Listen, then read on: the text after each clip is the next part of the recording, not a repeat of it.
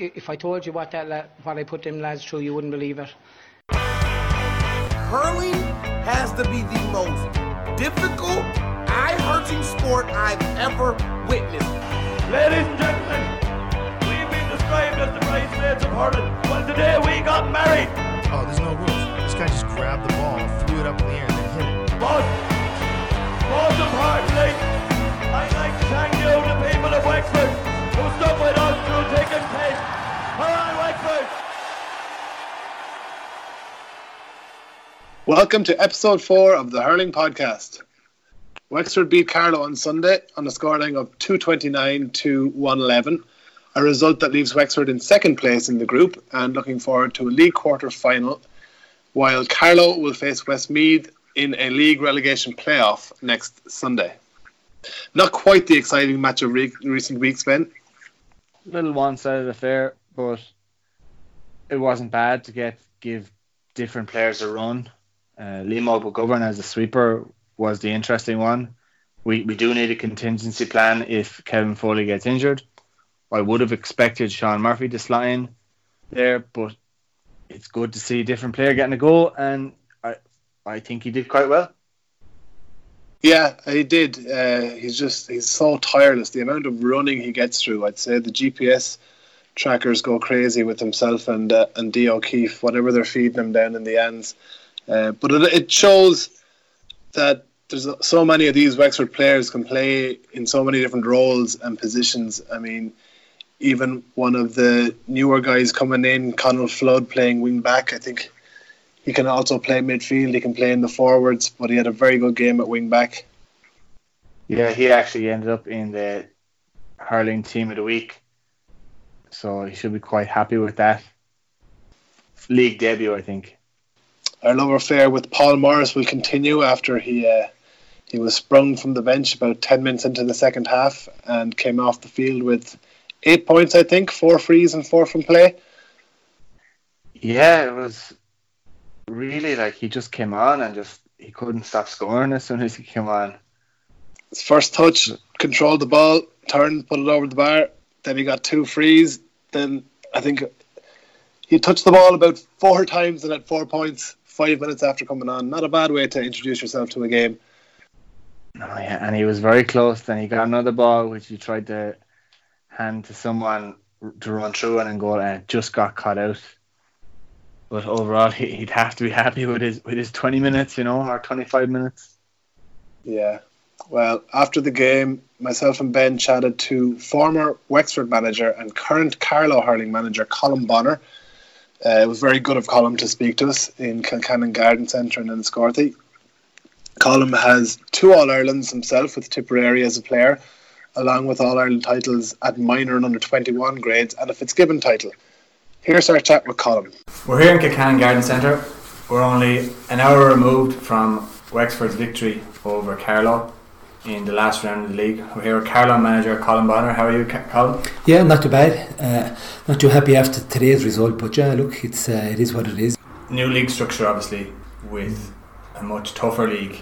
Your players are happy to be in with the bigger teams, we'll say? Yeah, a lot of people wouldn't realise, when we got together, we had a very ambitious bunch of players maybe 3 years ago, and their ambition was to push into new levels if they could.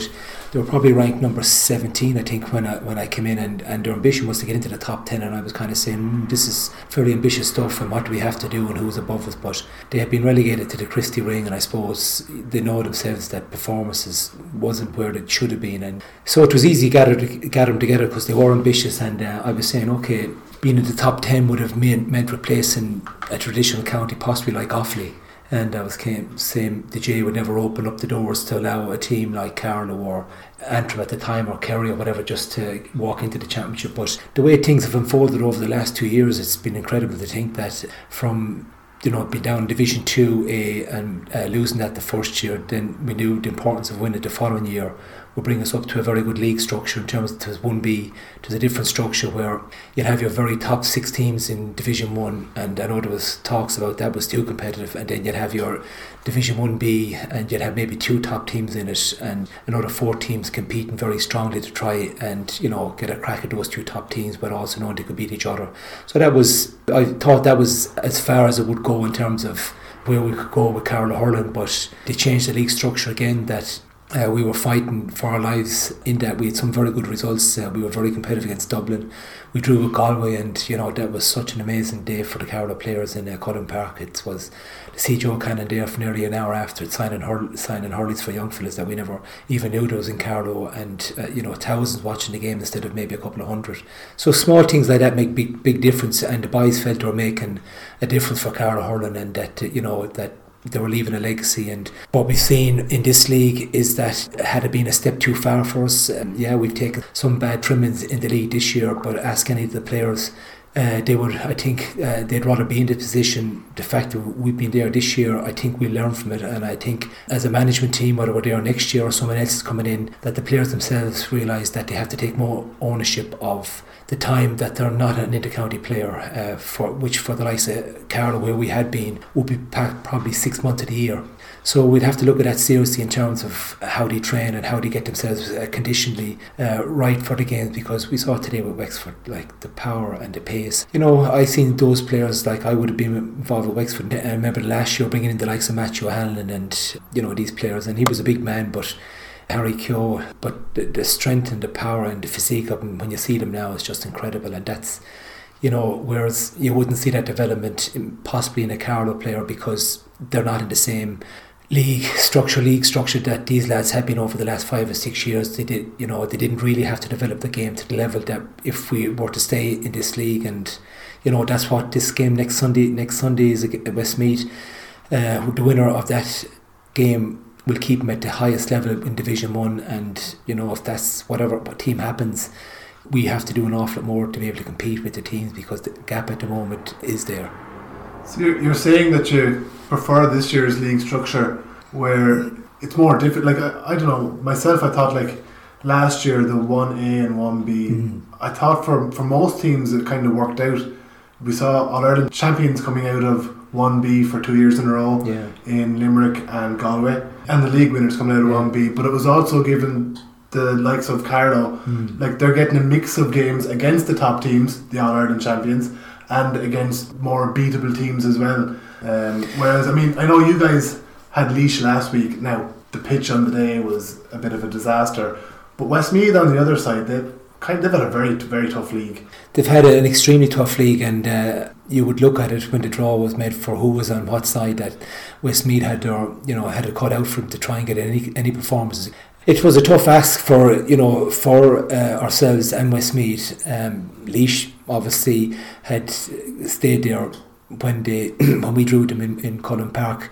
They didn't have to play the relegation, but look, it is what it is, and we felt we would rather, because the ambition of these Carlow lads is to take on the best, is like they don't want this buffer zone to kind of say, well look, you're up another little step, and you know there's a glass ceiling that you can never break into, that you can never play your Kilkennys or your Limericks or your Tips or whatever, because you never.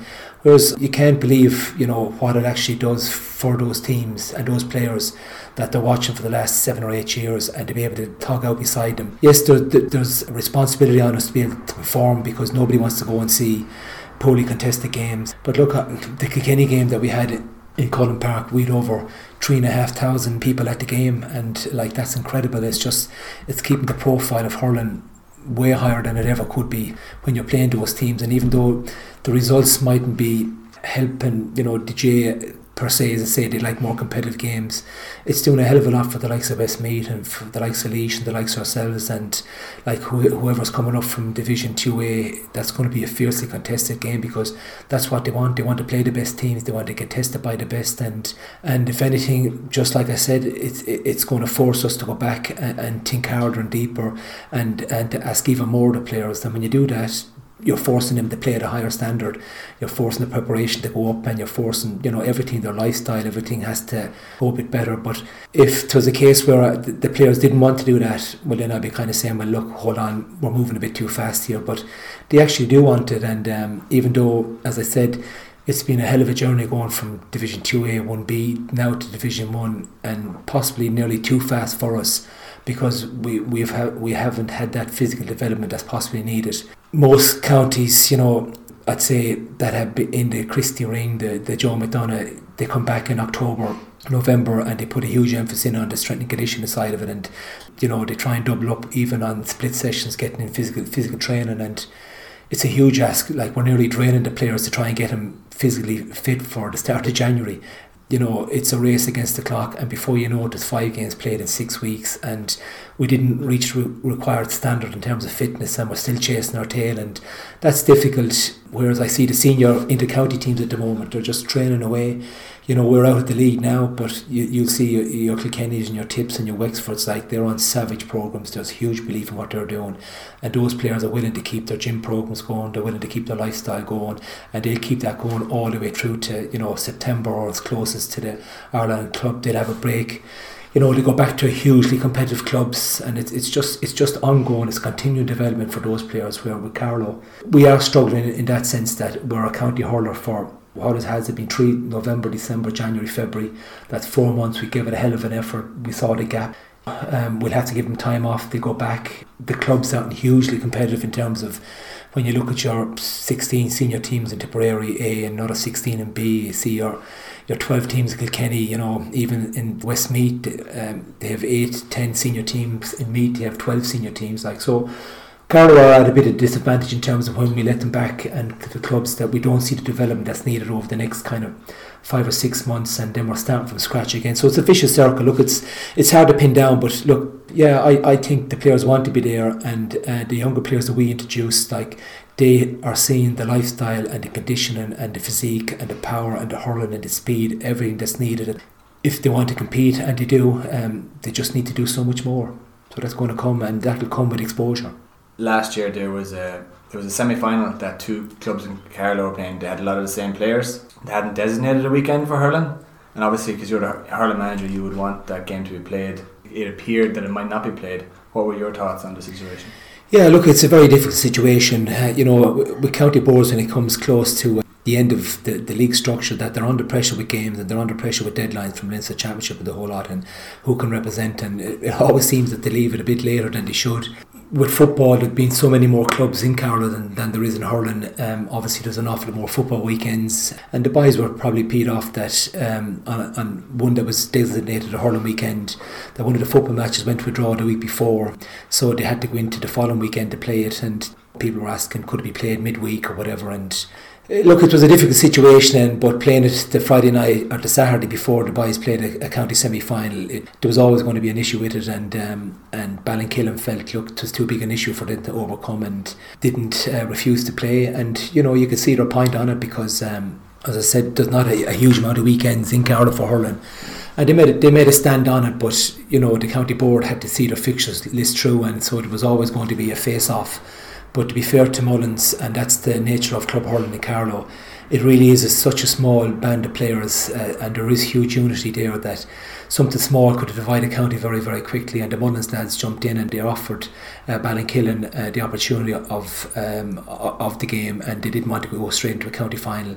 I have to give full credit and to Mullins for doing that. And how far can Carlow go when they only have 4 senior teams? Are you saying maybe there's 5 senior teams now, is there? Bagnallstown now won the intermediate, and they're coming up. So, and again, they struggled while they had me there the last year. They went down intermediate 2 years ago, and they're starting to develop a couple of younger players coming through, and so that's good to see. And they're going into a kind of competitive 4 league with Carlow. But yeah, look, it is very difficult, because when there was only 4 teams there, they'd all play each other. They're all guaranteed a place in the semi-final, and it's really only then in kind of late, September is when the championship go on. And that's where I was kind of saying, we would have been out of the championship since the end of May, start of June, and those 3 months what does a Carlow player do? They know they're in the semi-final.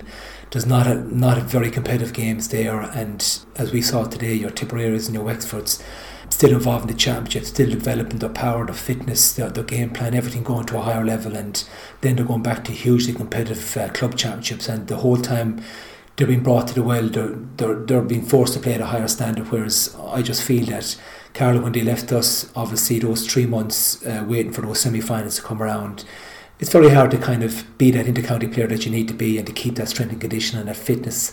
You kind of go back to being a club player, and I just felt we're taking 2 steps forward and maybe 3 back, and that's something that if the GA continue to allow the leagues the way they are, with Carlow competing against the bigger teams, and whether it's Westmeath or ourselves stay in this Division 1 proper, that we'll seriously have to look at how we train ourselves over those months, so that we're not chasing our tail again next October trying to get fit in 2 months to play teams that are doing this for practically their whole hurling career. There are a couple of players such as Chris Nolan and Martin Kavanagh. Would you feel that those players are as good as anyone in the country? Yeah, again, you'd be surprised the culture and the county that you're playing with, that I've no doubt, and they're exceptional players. They would make any county team, and they would push hard to get in on a 15. But I'm just looking at it is because they're from Carlow. Do they push themselves as much as the Wexford players push themselves at the moment? Do they push themselves as much as the Tip player is pushing? Like, there's a huge carrot for these inter-county teams, and at the moment there's at least 7 teams that think they're in the running for the All-Ireland final, and that in itself is huge motivation to get yourself to the best. There's huge competition in it that, if you come in, if your fitness isn't good, or your form isn't good, or if your body language isn't good, or if you're hurling it, you can be left off this off a Tip panel or Kilkenny panel or a Wexford panel very, very quickly. Whereas, we don't have the conveyor belt in Carlow, and possibly we don't have the players that are pushing these players to compete at a higher standard. And it's only now that we find ourselves competing against the better teams that, even Chris and Marty will tell you themselves that they're finding it difficult. They're finding it difficult to kind of compete against these, these such conditioned athletes and career hurlers, as I call them, that they're in it to win, and they're in it to win an All-Ireland, and that mindset just drives you to levels that possibly Carlow haven't reached at the moment. And as good as they are, would they be better if they're in another county? Possibly, because they wouldn't be able to sit in the laurels and they'd have to drive and keep going. But they're 2 very good hurlers you mentioned. But I was watching Division 1 League from the start here against Clare, and a lot of our backs, they really stood up, even though the scores and we're getting beaten well in these games. Some of our backs on their individual 1-to-1 battles, they've been incredible in terms of, I would say, on a lot of the games they broke 50-50 or more. And when you're an inter-county player, unfortunately for Carlow in the present moment playing Division 1, we can't be looking at the scoreboard. We have to look for the small wins. We have to look in terms of where can a player get his own satisfaction, or kind of where can he get his confidence to build on for the next week. And it has to go down to a personal battle, and it has to come down to the likes of we'd say Michael Dial up against Lee Chin or whatever, and he has to measure himself in that battle, and he has to be able to go away and kind of say, well, how did I do in that game? And because even though it's a team sport, your own personal satisfaction, you really have to be very motivated, and you have to go and get those small wins in games to keep yourself motivated. Because if we're looking at the scoreboard for the last 6 weeks, how unmotivated is that? And but that's not the way our players are looking at it. They're looking at the small wins, the small battles. I can definitely go to 8 or 9 of them over the league to say they definitely held their own, and they're making gains and they're improving, and I couldn't ask for more. Yes, if we're up in this division all the time, we'd have to get more than 50-50. We have to we need more players to break that barrier, to put us in with a chance of maybe competing better and getting a result out of these games. But yeah, look, overall it's as I said, it's easy for me to say it's not about the result, knowing where Carlow are coming from. You've obviously, as Carlow manager, come up against Wexford a few times in the championship last year and in the league today.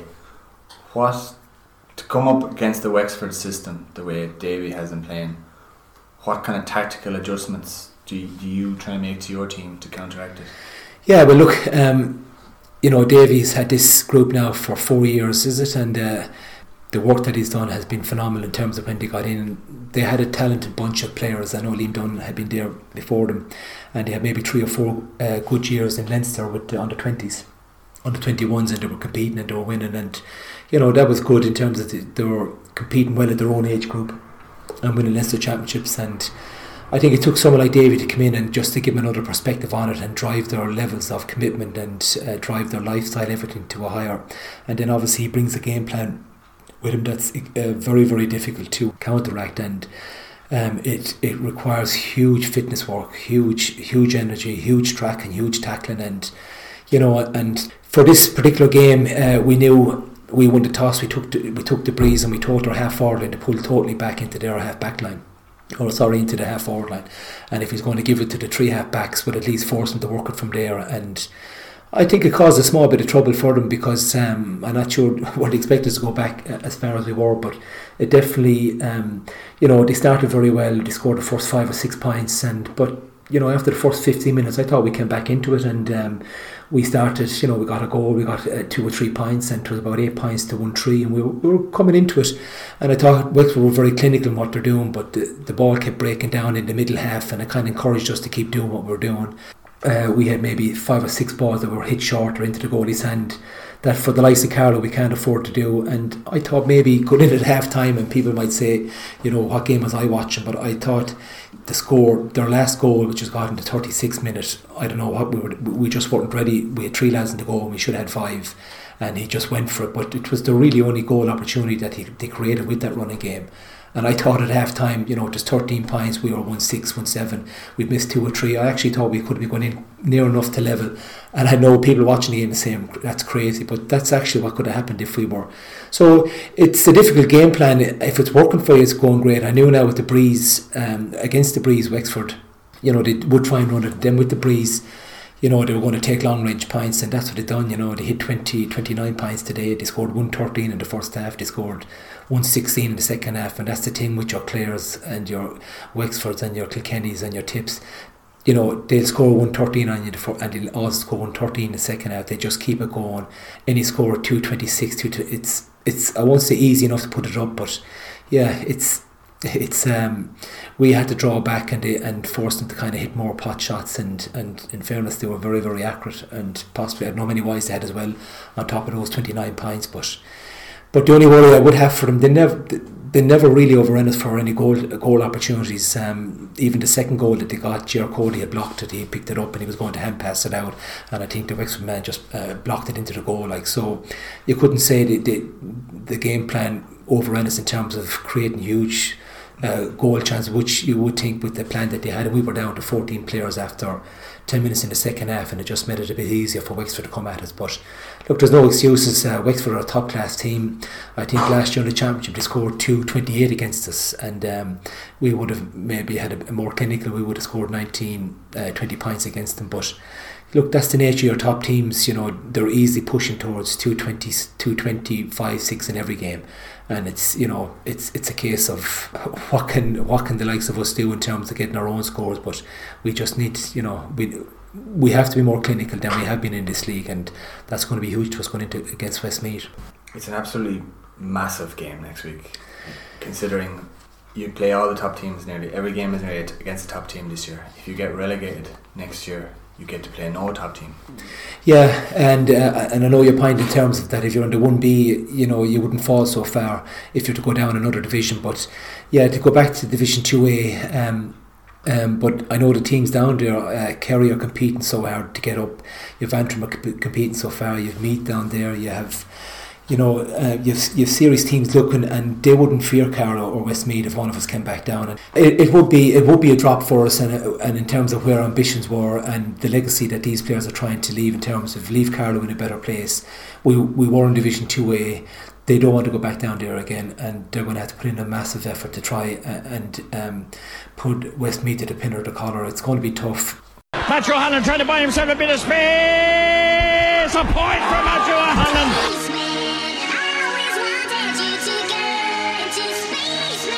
It's not clear, it's in the net! It's in the net! It's in the net! The ball is in the net! It's a goal for Wexford! It's in the net! You obviously managed Wexford for 3 years, from 09, 10 and 11. How would you feel about your time in Wexford?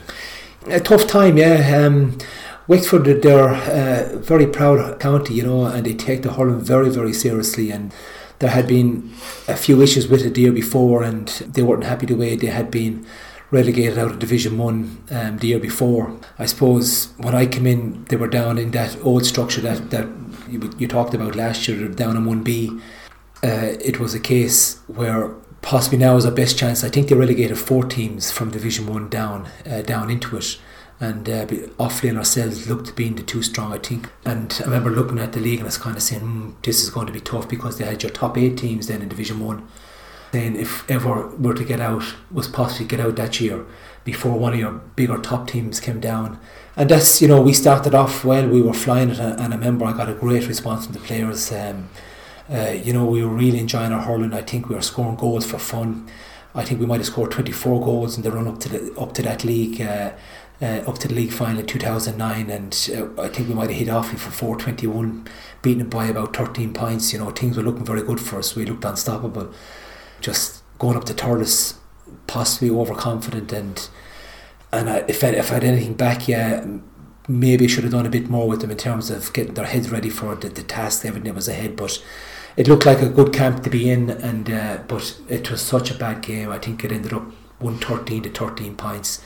We never showed our potential. We couldn't get out of the traps, and that set us back, and it was hard to get over that. That was a huge setback, because we had set our stall out and get back to Division 1 in our first year, and when that didn't happen, we kind of had to question what was happening. And then the look at the draw, we knew we were playing Offaly in the Championship, and people were saying, that the Offaly game, the league didn't really matter. The Championship is what counts. But I knew the bigger picture. Wexford needed to be up in Division 1 to compete against the better teams, and even if we had a good result against Offaly in the Championship, it still had us go back to Division 1B, and that was in the back of my mind. But to be fair to the lads, they came out and they hurled Offaly very well again. I think we beat them by maybe 8 or 9 points, 2-18 or something to 6. So, in between playing extremely well, that one league final result it killed us, and Offaly then, we had to play Dublin. And I suppose Dublin were on, at the time, Dublin were with Anthony Daly, they were making a run for the National League, and they were starting to get very strong. And I remember Doc O'Connor saying to me, Dublin had never bet us in Championship, and they never will, whatever. And I was kind of, oh Lord, that's some stat to try and keep going, because I knew they were getting stronger. And I think maybe the year after, Dublin actually won the league final. They beat Kilkenny and beat them well. I think even in 2011, Dublin would have got to an Ireland semi and ran, I think it was Tip very close. So that was the nature. And in around Galway come into the Leinster Championship, things were kind of stacking up and kind of saying, Lord. Whereas before you had Kilkenny and you had Wexford and you had Dublin, and Wexford nearly always guaranteed to get to a semi-final. And now here we were, not guaranteed, with Galway in, Dublin on the way up and struggling. And we had a hell of a game against Dublin, and I think we're beaten. Like, I remember actually getting it back to a point. We seemed to be getting in there, and Dublin got the last score to win by 2 points, and we were devastated.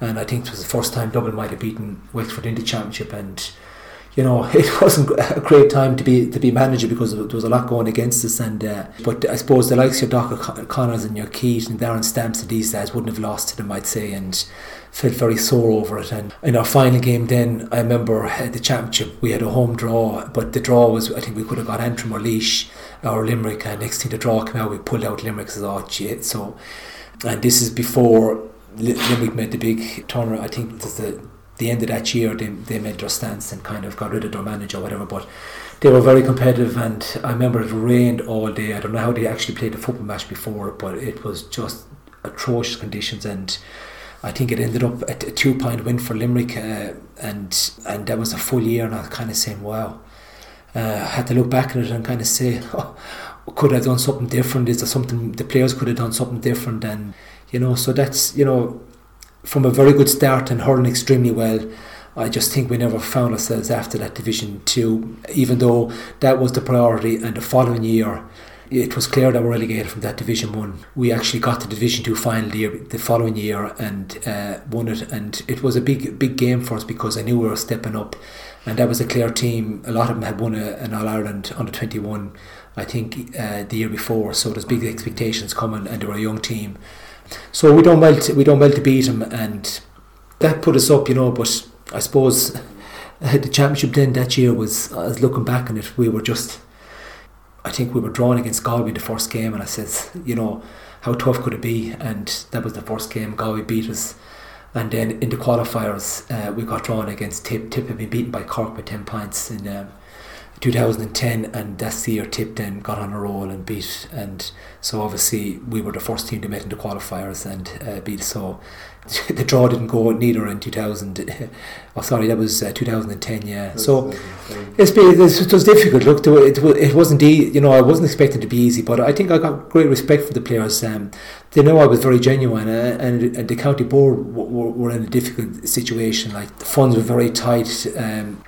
At the moment, there's huge, I know Davy has brought in, there's huge crowds following him, there's huge sponsorship there, there's so much going for Wexford at the moment. But at the time, it was a dark place they were trying to get out. You had the older players that had been there, and, I had a few of them here that, the likes of Darren Stamp and Dermot Ling and Owen Quigley, like these fellas were great players, and it was frustrating for them to see where they were, and I suppose I have to put my hand up. I was part of that, and it wasn't enjoyable. But I think 2011, when it came along, we said, okay, we're up in Division 1, what can we do? Can we re-energise ourselves and stay there? And it was big. We got a bit of a beating off Galway for the first game, but after that we found our feet. Kilkenny were just ruling the roost those times. They were just incredible. I think in the 8-year period from 6 to kind of 13, they won maybe 7 All-Irelands out of 8, which is incredible. But we had them in a league game. I think I could see a turning point. We were so competitive, we done so well, and it looked like instead of Kilkenny going a run and give us a beating, that we actually turned it around. And I think there may be 4 points in it, and we were going to say we something to build on here, and hugely encouraging. And even though we lost, and then we had Cork coming down to Wexford Park and hadn't beaten them in years, and next thing we turned Cork over. And I said, God, this is great. Like, I could see the vibe coming back on Wexford Hurling, and I could see how passionate they were. And then the last game we had to go to Thurles and take on Tipperary, who were the All-Ireland champions, and knowing that we had to get a draw minimum, because one of the results that went against us was Offaly. It was a hell of a battle, and Offaly came out in Tullamore by a point or two, so we knew we couldn't step up in our last couple of games. And then when we drew a Tip, it was like winning another final for us. It was that we were around, we were hugging each other, we maintained our Division 1 status, and we were looking forward to the championship, and we continued that form. And I think we played Antrim there. I was just looking at the score. We done extremely well in terms of, I think we hit them for 316 to 111. So we had maybe 3 very good games behind us coming in, and our next game was Kilkenny. I don't know if people remember that game at Kilkenny, but that was such a game. I haven't seen a crowd in it, and they were just, Wexford people were so passionate. It was unbelievable. When I look back at it, Rory Jacob was taking Terrell for a run around in the first half. We possibly had 4 1-on-1 goal scoring opportunities in that game, and we didn't take them, and we needed to, because Kilkenny were Kilkenny, or they were just driving through everybody. And when Jim Berry scored a goal from a free 20, the roof lifted, and I can still hear it, and I can imagine that's what it's like now with Davy down there, with the crowds that are following him. But they were just hoping that something would happen.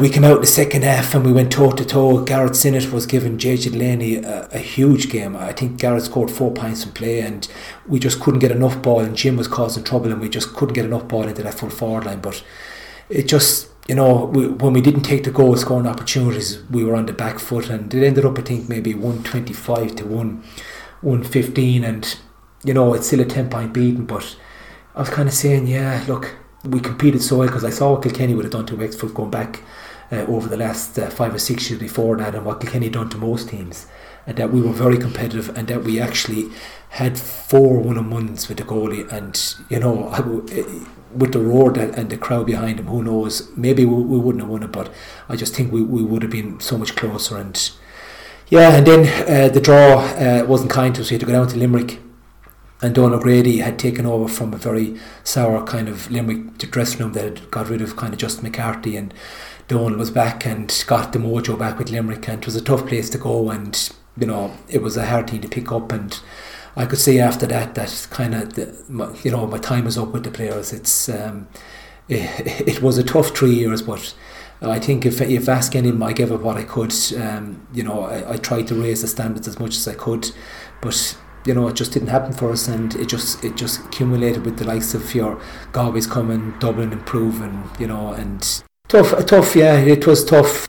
I do remember that league all the way kind of looked like we were going to get relegated, and then we got 2 results in the last 2 games, stayed up, which was big at the time. And then the next year they restructured the league, so we were relegated anyway. Relegated again, I remember that. I know I was gone, and again that was a sore because they were very sore over what happened in that league in 2009, that there wasn't some game played, and I think Cork didn't play a game. There was and because of score difference they were put down or something, and they weren't happy. But look, as I said, I was looking back at the teams, and from the team in 2009 where we had the likes of Richie Keogh and Stephen Nolan and Anthony O'Connell, Paul Carley, Gizzy Ling, kind of Stephen Dial, these, how much of a turnover then in terms of when in 2011 where with likes of Matthew Hanlon, Mal Travers, Kieran Kenny, Lar Pender, Willie Dorn, David Redmond, PG Nolan, Harry Keogh, Banville, Gary Sinner, Rory, Colin Farrell, Mick J, Owen Quigley, they're all very good hurlers, and all had huge belief in themselves, and I felt sorry for them that I couldn't do more for them and get that kind of semi-final or get to a Leinster final, because at the time Wexford brought up being in Leinster finals, and it just killed me that we couldn't get them over the line to get anywhere near that. And I just have to kind of say, look, it wasn't to be. But I couldn't question the players' attitude or their discipline or their how they prepared themselves, because in their minds they wanted to compete, and it was hugely frustrating for them when Dublin started beating them, when Kilkenny were as strong as they were, and then Galway being thrown into Leinster. It was a difficult kind of 3 or 4 years, but it's great to see them back. I see Davy with them now, and they've just added so much to the championship, and I'm delighted. I was delighted to see them win that Leinster senior final, because I know how hard they've worked, and I know how genuine the likes of Matthew Hanlon and Harry Keogh. And of course you mentioned Stephen Nolan there, who I remember at the time we all thought he was the man to look after Tommy Walsh. Do you know what he does now? No. He runs a business teaching men how to pick up women. Oh, I remember reading something. I remember hearing that, yeah. Does he still have that website? I assume so. I can't say I've ventured, but Jesus, I must have a look. I'll give it to a few lads I know. Yeah, you haven't been with help yet, Ben? No, I haven't. Yeah, that was funny. Yeah, maybe Benny Kenny we could bring. Oh, there was a few. Yeah, we had a few controversies when I was the Wexford manager. All right, but I don't think we could go on air on it. Yeah. You would have given some of the Wexford players who are there now probably their debut. Yeah, well, as I said, the younger lads, there was a few more of them of the age of Matthew Hanlon and Harry Keogh.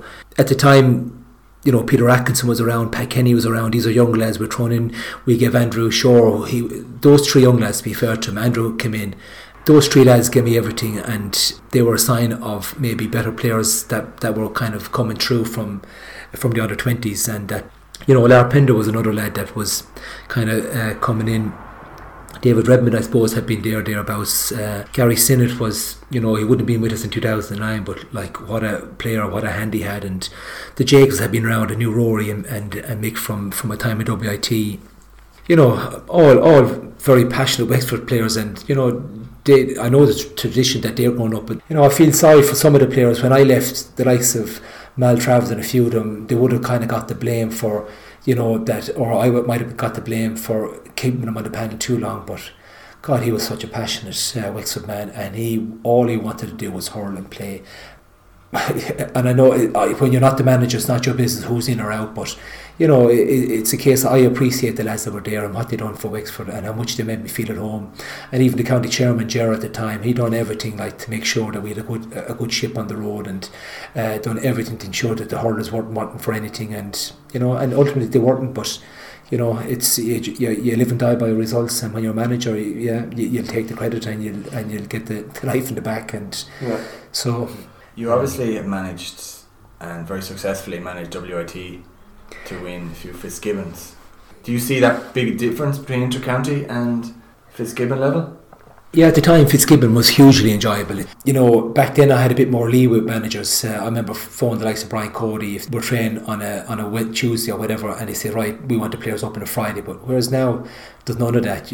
Those players are under their strict programme. I think even the Wexford players, I've been involved for maybe 10, 12 years with Fitzgibbon teams, and there wasn't the pressure on the county players having to get back and do all it. Players were able to let their hair down a bit more. It's a great learning ground. It's a huge time for Fitzgibbon, and it got a lot of respect. It was well managed, but now they seem to be trying to squeeze it out. It's just it's incredible. Look, I have great times with Fitzgibbon. As I said, the first win that WIT had was back in '92, and we had a good few Wexford lads. I remember playing with the likes of Niall MacDonald and Dermot and the likes of Phil Callan and David Neville, and these were great Wexford lads, great crack, and by Jesus would they hurl up a storm then when they got on it, and also they'd hurl up a storm in the pub too when they got into it, but they were incredible, and their passion for hurling was just unbelievable. And so when we managed to win a Fitzgibbon in '92, it broke the kind of ceiling with the university. We were the first in, it was huge, and I actually came back in when I was 31 to do a degree in WIT. And I actually captained the next team to win a Fitzgibbon, so I was 31 or 2 actually when I captained it, and I was just so proud. It was huge, and I stepped away for a while, and WIT won a few. I think Henry Shefflin was around that time, Paulie Fannin and Tig were the managers, and I came back in, I think, 2002 and had a great run. I think we won another 5 Fitzgibbons with him, which was just incredible. So it's been hugely successful in terms of WIT and what we managed to get out of it, and the players that, it's incredible to think that in 2002 I think J.H. Delaney was coming into his 2003, and he was still a student, and he got an All-Star in his hurler of the year. The time that I played in 90, Tommy Dunn, this 2001, but again he would have been WIT player, and again hurler of the year. Henry Shefflin obviously would have been a hurler of the year, great Fitzgibbon player. So I've seen players develop the game enormously when they came to college. They spent those 4 years, and you look at it now, you look at the likes of Mary Macklett, and you look at the likes of these teams, and they're all teacher led. That's where most hurlers seem to be going. They need to have the summer off to train to be a top athlete. It's just gone so professional. You obviously had quite a successful playing career. 5 Munster titles, 2 All-Irelands. You said earlier you won a Fitzgibbon as a player in '92, and you would have won those 2 All-Irelands with your brother Cormac, would that be right? Yeah, Cormac and Conall, actually it was very unusual. The three of us were playing together.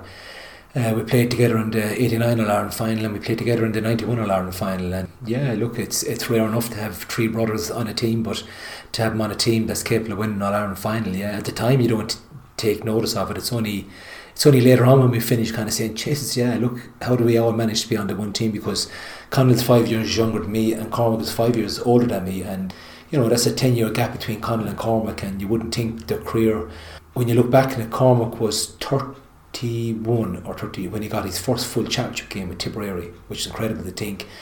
In those 4 years that he played, he won 2 All-Stars, 2 All-Irelands, and 3 Munsters, which is, whereas I was growing up and I was looking at Tip from 1971 till we came out in 1987, they actually didn't win anything, and for 10 years Tipperary were beaten in the first round of the championship, which was incredible to think that we couldn't win one game in 10 years.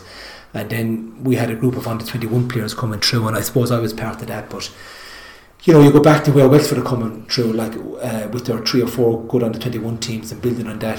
The time I was playing, the likes of Nicky English and these boys would have won an All-Ireland minor in 1980 with Tip, and my group came along in '82, and we would have won an All-Ireland minor. We were used to winning. And then Nicky English's team, Pat Fox, Bobby Ryan, all these players, they would have won 3 under 21s on the trot. They would have won, I think, 79, 80 and 81, and that was, this is a bunch of lads just before me, and then my group came along, and we were in 3 under 21 All-Ireland finals. We were in '83 All-Ireland final, '84, '85, and we didn't win the first 2, we won the second, we won the third one. Babs came along in '87. Here he had, I think, was it 7 teams? 7 teams that won 7 Munster titles in 8 years, and 4 of them would have won All Ireland under 21 crowns, which is, you know, what a base to start working with, and it was incredible. So yeah, look, that started the tip career, and that's where all these younger players would have started coming through. And Babs had so many there at some times. Like, we didn't. 1 week you're on the panel, and next week you're off. I played with a player, he was midfield with me in the championship. The following week he was off the panel with someone else that was even on the bench, wasn't even, and someone else had brought in, and it was just, there was so many players there coming in and out. I don't know how we kept a handle on it, but yeah, look, I suppose 87 started us off, and we won our first months of after 18 years, and it was just incredible. I think if there's anything I won, I don't think anything ever surpassed that. It was just incredible.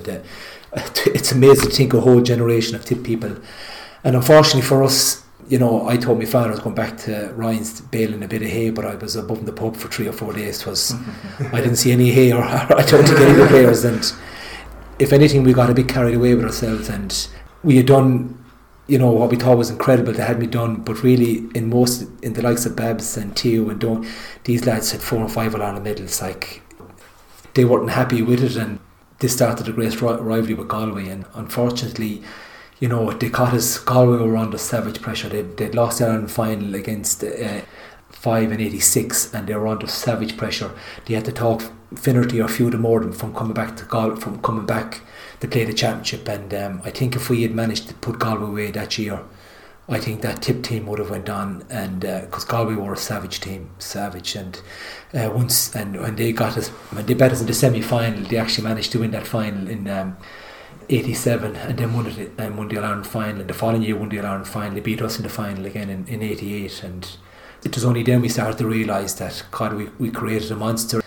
When I look at it, they talk about Hell's Kitchen with Tipperary, but I remember with Galway, if you went in past their half back line with Finnerty or Keady or McInerney, and then who was facing them was Ollie Kilkenny or Cillian McNairn or Conor Hayes, and you'd cut through you, and that was and then when you add into forwards like Joe Cooney in, or Ryan Martin Naughton, and you know, they had Brendan Linsky coming, and they had Noah Lane, and they had PJ Malloy, and you know, they were savage, and it's only later on that we realised, yeah, they were a savage team, and then Galway started realising that, Jesus, they should have won a bit more. Like, for a team that they only got 2 All-Irelands out of it, and the team that Tip had, with all that talent coming through, got 2, and if anything, we really underachieved, and I think Cormac was obviously the Viking. Yeah, he was the Viking. Yeah, he was introduced actually in the Munster final in '88. Cork were making a bit of a comeback against us, and next thing, Cormac was just brought on the panel. He's one of these players who just came from nowhere. Babs brought him in, and he was only there not too long, and he came in and he flicked on got a goal or something, and next thing they were looking for him to be interviewed on telly, but sure, he didn't have time to get his teeth in or nothing. And he had the helmet, and it's only when he took off the helmet, you know, that he's no hair neither, and people are saying, who's he? And a lot of them, the joke going around that he was my father, Conal and Cormac's father. But Cormac was there, but he done a very good interview. How he done it, talking without his 2 front teeth, but that was a laugh. But that's when he kind of came in, and that was in '88, and then once he got that combination going with Pat Fox and Nick English in the corner, and Cormac was kind of the missing link. I remember Cormac coming on in the 88 All-Ireland final and nearly doing the same thing. He got a flick on the ball, and the goalie didn't know where it was, and it just actually hit his knee, and just a split second before the ball went down the far end of the field, and Nolan scored his goal in a very tight All-Ireland final, and that was the difference. If we got the goal, that would have been 88, and obviously Nolan sneaked in and got it on that side, and that was the difference. But when Cormac went in full forward, just created a new dynamism for tipping the full forward line, and they had such a great partnership over those 3 years, 89, 1991. You know, it was great to watch, and I was delighted for him, because I remember him waking me up when I was 10, 11, 12, when he was playing under minor, or he was playing under 21, and he was on that run. He would have 2 All-Ireland 21 medals, and he was on with your Nicky Englishes and your Pat Fox and your Bobby Ryans and all these good players, and it was killing him that he wasn't part of the senior squad when all those lads went forward. And when he did finally get the shot, we were so happy. I remember the time that he came in, I wasn't supposed to, I was allowed off the training session, but I said, cheers, I'm going to see this, because I needed to get up and kind of see Cormac in at the first training session. He told me he's been called in, and I couldn't, and Babs even asked, what are you doing here? He says, looking after the bigger brother. But no, I was just happy to be there and see him. And then Conal, the younger brother, 5, he was 5 years younger. It's amazing. He was up at the All-Ireland semi-final in 88. I'd say he didn't know his name, and 4 weeks later he was in under 26, just like as quick as that. He was one of the under 21s that were brought into training, just to jizz the training up, and actually himself and a few more actually started beating a lot of the lads that had been there, and Babs was left with no option but to bring him in onto the group, and next thing in under the 26, and that was 88, and then by the following year, 89, he turned into a top class wing back, and they say he had all the hurling, he had huge hurling, and at the time I was kind of in and out between midfield and corner back, centre back, and so I was just trying to hold on to my position, and Cormac had cemented his place, and if there was ever a worry coming into the 89 hour final was whether I was going to play or not. Thankfully I got the nod, and that's caught the three of us on. So it was, at the time we took no notice of it, and I don't think there's even a photograph of the trees above in Crow Park after it or whatever. Now, a few quick fire questions. Who was the best player you ever played with? Pat Fox was exceptional. He had everything. He had toughness, he had a hand, he'd ambition. Nicky was just so skillful, and his sidestep, his speed, touch, it was play with some, Pat himself and Cashel was such an animal of a hurler. He had such a good hand. He was one of the players I looked up to when I was playing, and wouldn't have won anything, and he would have come in 87 with us, and it was great to see him finally get that medal, because he put his life on hold for Tipperary and his body in the firing line. There's so many Cork hurlers that were good, but that played with me. Can I say that the two best hurlers that played with were Cormac and Conal? My two brothers, yeah. That is, so I won't insult anyone, but look, they're all good hurlers. But I suppose English and Fox would have, Bobby Ryan was such a great man. Aidan Ryan was a player that always seemed to come on and do, and had enormous gains for us, huge engine, and there's just so much to admire about every player that puts on the jersey. But yeah, it's hard to name one. Who was the best player you ever coached? Yeah, well, I coached a lot. Yeah, I had a very raw Waterford team when I started into the coaching in 2000. In 2000, when Gerald McCarthy asked me in, and the likes of Ken McGrath was just exceptional. Dan Shannon, even though he wasn't in his pomp then, I could see it. John Milan was only coming into his prime, but at the time, Ken McGrath, you could play him anywhere, full forward, centre back, anywhere. Peter Queally was an animal of a hurler for Waterford. Fergal Hartley was majestical in the air. They were great lads, and I called it they love Waterford. And Paul Flynn was possibly one of the most skillful players I would have ever seen. He could put the ball anywhere or could do anything with it, and people will tell you, if he worked a bit harder, he could have been out of this world. But I suppose he was exceptional. He was probably one of the most gifted players I would have saw. Obviously we're a Wexford podcast, so who's the best Wexford player you've ever coached? Well, I have to have Gizzy Ling there, Dermot Ling. He was just, his ability to get around the field, his ability to catch ball, his ability, when he kind of retired in 2000 and was it 10? After 10, he was a huge loss to us all the way through 2011 when we went up to division. Obviously, Keith Rossiter was down in WIT for a good number of years, and Keith could play anywhere. Keith was corner back, centre back. He had all the attributes that were needed to be an inter-county hurler, and he was great. But no, I say we've taken up enough of your time. Yeah. Thanks a million. Thanks very much. Thank you very much, Colm. I appreciate that. Yeah, no penny prize. Best of luck next week. Yeah, it is a crunch game for us. Thanks again to Colm for speaking to us so soon after the match, the Wexford Carlow match on Sunday.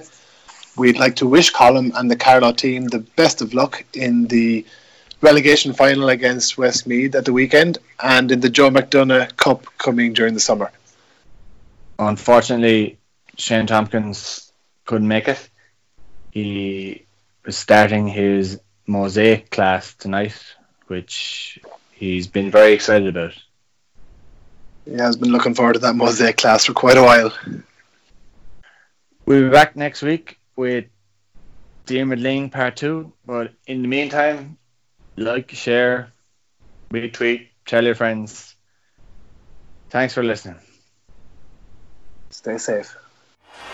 Most importantly, I'd like to thank you, the people of Wexford, who stuck with us through thick and thin. Come on, Wexford!